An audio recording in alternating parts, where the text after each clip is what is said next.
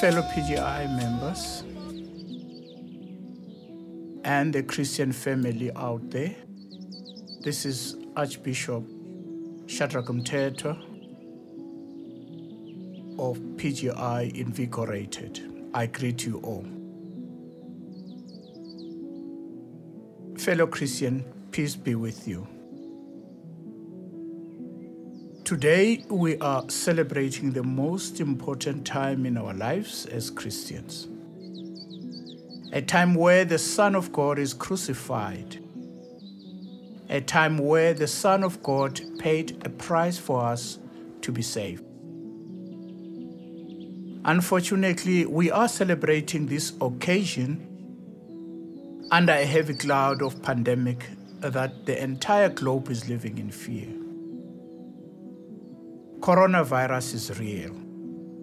We need to embrace all the efforts to combat this scourge. However, nothing else matters. In Romans 8, verse 31, Paul says, "What then shall we say to these things? If God is for us, who can be against us?" Today, Paul asks us to consider the fact that God is our greatest friend. The question is, if God is for us, who can be against us? In other words, because God is for us, it doesn't matter who or what is against us. No one can take away your salvation. No one can shut off the God's love for you or foil God's plan for you. If anyone were able to do any of those things, he or she would have to be greater than God himself. Even the power of hell may set themselves against you, but they will never prevail. Why? Because God is greater. In his question, Paul is assuming a positive answer. If God be for us, no one can be against us. If God be for us, nothing else matters. Is it not a wonderful news to believe that salvation lies outside ourselves? Surely it is good news. During this period, we need to find our spiritual solstice.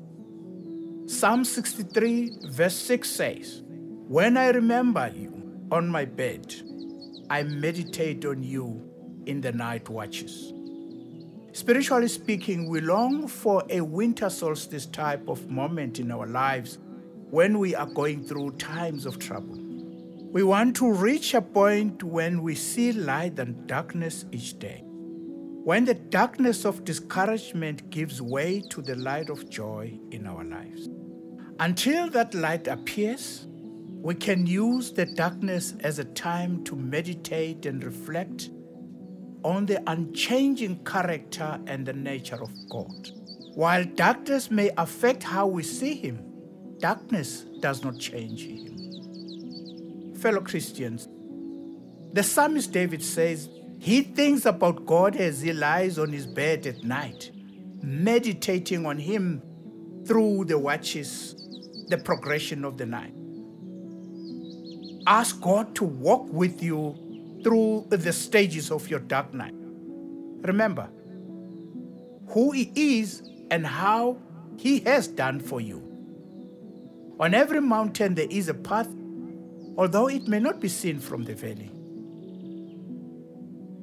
Fellow Christian, this is a time where we need to throw away our fears. The first book of John, chapter 4, verse 18 says, "There is no fear in love, but perfect love casts out fear, because fear involves torment." When children are frightened, they need comfort more than courage, consolation more than logic, and compassion more than proof. Frightened children need to be wrapped in the caring arms of a loving adult until the fear melts away, finding consolation in the presence of someone who cares. That's exactly what God does when we are afraid. He longs to wrap us in His loving arms. He wants us to know Him immediately as our wonderful, protective Father. The closer we draw to Him, the more we can trust in His perfect love. Today, let His perfect love throw away your fears. As you do, you will feel His loving arms wrapping around you with comfort, consolation, and compassion. Fear knocks on the door. Faith answered, no one was there. Fellow Christian, this is a time for celebration. The book of Revelation, chapter 19, verse 7, it says, "Let us be glad and rejoice and give Him glory, for the marriage of the Lamb has come, and His wife has made herself ready." If you look closely at the word celebrate, you will see within it the root of another familiar word, celebrity. Both have origins in the Latin word for famous. Not every celebrity is famous for the best reasons, but there is a person who is, and he will be celebrated for all eternity. The book of Revelation chapter 19 describes the vision seen by the Apostle John, the marriage of supper of the Lamb, and the return of Jesus Christ to earth as King of Kings and the Lord of Lords. And the celebration of praise John heard for the Lamb was like, verse 6, "The voice of a great multitude, as the sound of many waters, and as the sound of mighty thunders." There will be no paparazzi in heaven with their cameras, only the bride of Christ, the church, in verse 8, arrayed in fine linen, clean and white, praising the Lamb of God for making her righteous, washed clean by His shed blood. If you want to be part of this celebration, you must be ready for the rapture, when God gathers His bride to Himself and takes her to heaven. It's a celebration you don't want to miss. Faith is the marriage of the soul to Christ. In Him was life, and the life was the light of men. The light shines in the darkness, and the darkness has not overcome it. You find that in the book of John 1, verse 4 to 5. You are the light of the world. A city set on a hill cannot be hidden. In Matthew 5, verse 14.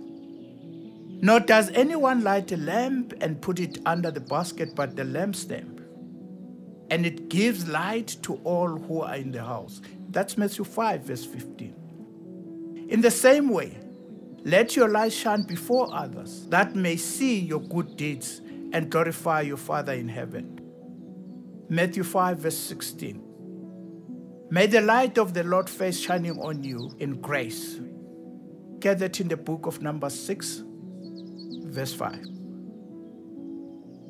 This is the message we have heard from Him and announced to you, that God is light, and in Him there is no darkness at all. If we say that we have fellowship with him and yet walk in the darkness, we lie and do not practice the truth. But if we walk in the light as he himself is in the light, we have fellowship with one another. And the blood of Jesus, his Son, cleanses us from all sins. If we say we have no sin, we are deceiving ourselves and the truth is not in us. If we confess our sins, he is faithful and righteous to forgive us our sins and to cleanse us from all unrighteousness. If we say that we have not sinned, we make him a liar, and his word is not in us. That you find in the first book of John, chapter 1, verse 5 to 10. Hallelujah.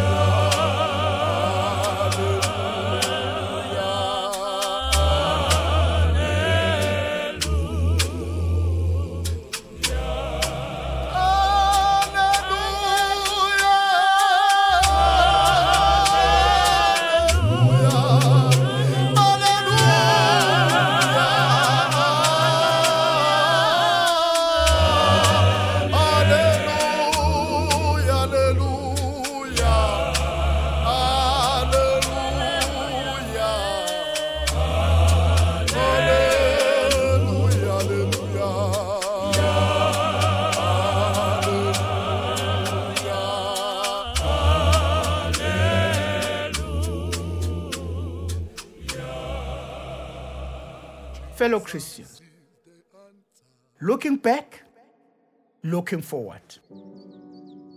In the book of Luke chapter 24 verse 7 says, "The Son of Man must be delivered into the hands of sinful men and be crucified, and the third day rise again."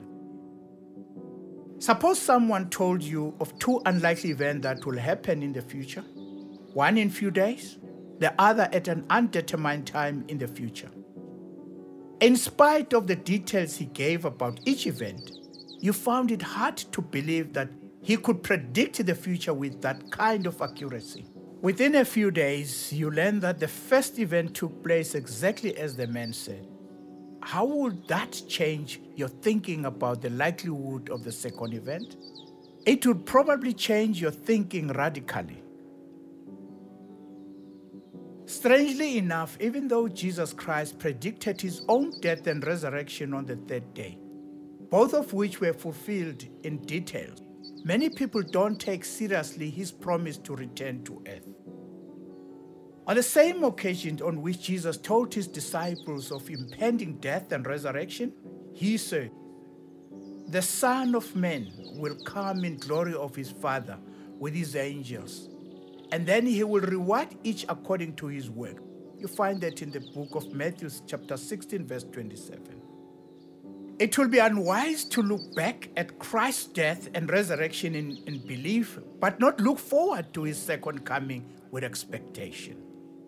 Fellow Christians, in all what has been said, there are expectations. In the book of John chapter 5, verse 20, it says, "Because the Father loves his Son so much, he always reveals to me everything that he's about to do." Jesus brought us a new and a beautiful demonstration of connection with God as a Father. Opens an entirely new way of looking at our relationship with him. As our Father, we expect to hear him, to laugh with him, to be held by him, and to know what he's up to. Jesus knew how loved he was, and he wants us to live in the same confidence. The invitation for intimacy with the Father, Son, and the Holy Spirit means that we not only talk to them, but we also expect to hear from them. We understand our place as both the children of God and the partners with Jesus on earth. Communication becomes necessary and meaningful part of our life. As we grow from glory to glory, let's anticipate his voice with longing and excitement. It's possible to be as confident in the Father's love as Jesus was. He is a healer. In the book of Luke chapter 5, verse 12 to 13, "If you are only willing, you could completely heal me." Jesus reached out and touched him and said, "Of course I am willing to heal you. And now you will be healed." Instantly the leprous sores were healed and his skin became smooth. Before you can experience Jesus as your healer, you must first believe that it's his will to heal.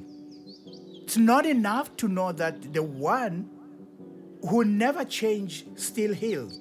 You must trust that he longs to heal you, every part of you. Jesus still heals, and his healing touch is personal and meeting every need. Partnering with Jesus, John chapter 5, verse 19. "So Jesus said, I speak to you timeless truth. The Son is not able to do anything from himself or through my own initiative." One of the greatest mysteries is that Jesus chose to become a man who without the power of the Spirit could do nothing. But as a man with the Holy Spirit, he gave us an example to follow. All that he did, we can do too. As we partner with Jesus, the way he partnered with his Father, we are stepping into destiny. If it was important for Jesus to look to the Father for guidance, so must we. If he drew strength from the Spirit, we should do the same. If Jesus only did what the Father showed him to do, we must continually look for his direction. Jesus was our example. He showed us how man could live in power and purity. His blood cleansed us and made us pure. Now it's up to us to embrace our identity and live in power. Fellow Christian, there are things that will be revealed to us. Mark chapter 4, verse 25, it says, "For those who listen with open hearts will receive more revelations. But those who don't listen with open hearts will lose what little they think they have." The kingdom of God is eternal.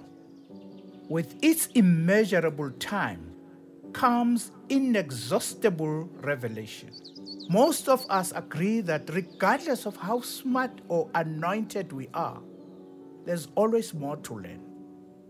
The problem is that a kingdom as vast and glorious as God's true revelation is often uncomfortable. It doesn't always fit our limited mindset, which means we often reject what doesn't make sense. The desire to receive revelation from God isn't enough.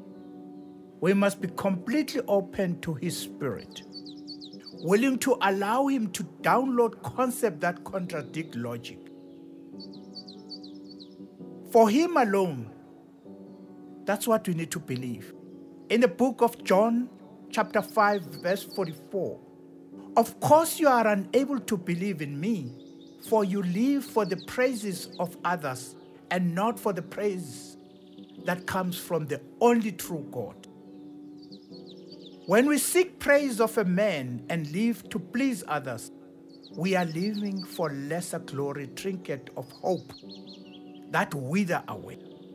There's only one whose love becomes the stamp of approval upon our soul.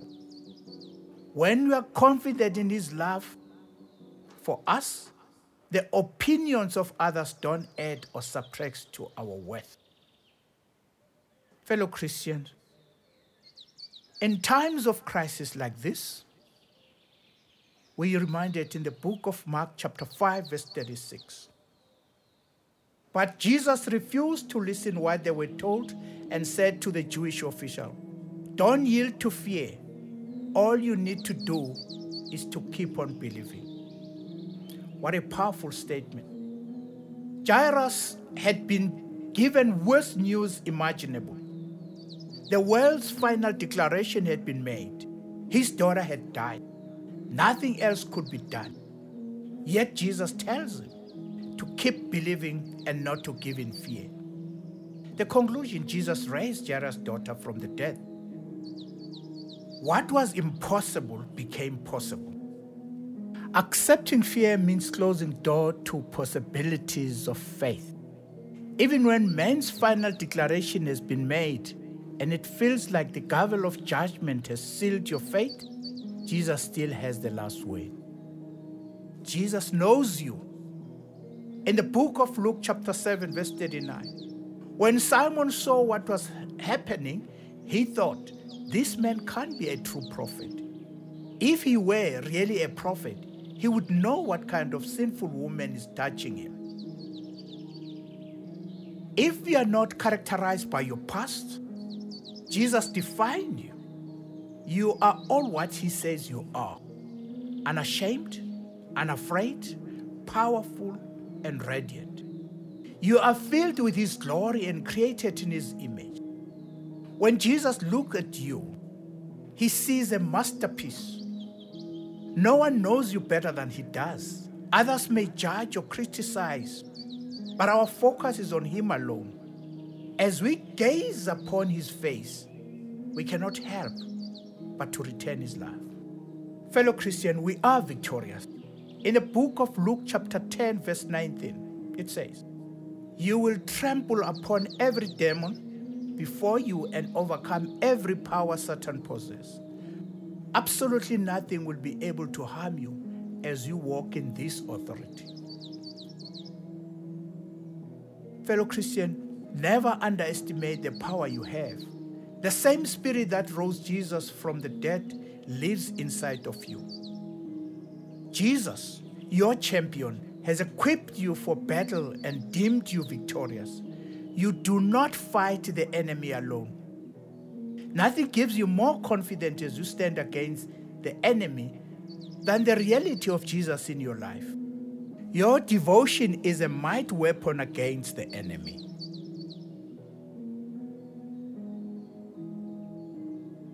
Fellow Christian, I wish you a peaceful and a blessed period of celebration, and a period where the entire globe is not at ease. I hope all what we've discussed and we've shared, the scripture that actually we've shared with you, will give you comfort and solace. I invite you to pray with me. As we pray, we cast all our eyes and minds with the greatest hope that whatever we pray for, we don't forget to praise His mighty name. His blood will cleanse us. Let us pray. Jesus, in your presence, I'm steadfast and immovable. Your spirit within me has declared me victorious. I'm a conqueror in you, and you are my champion.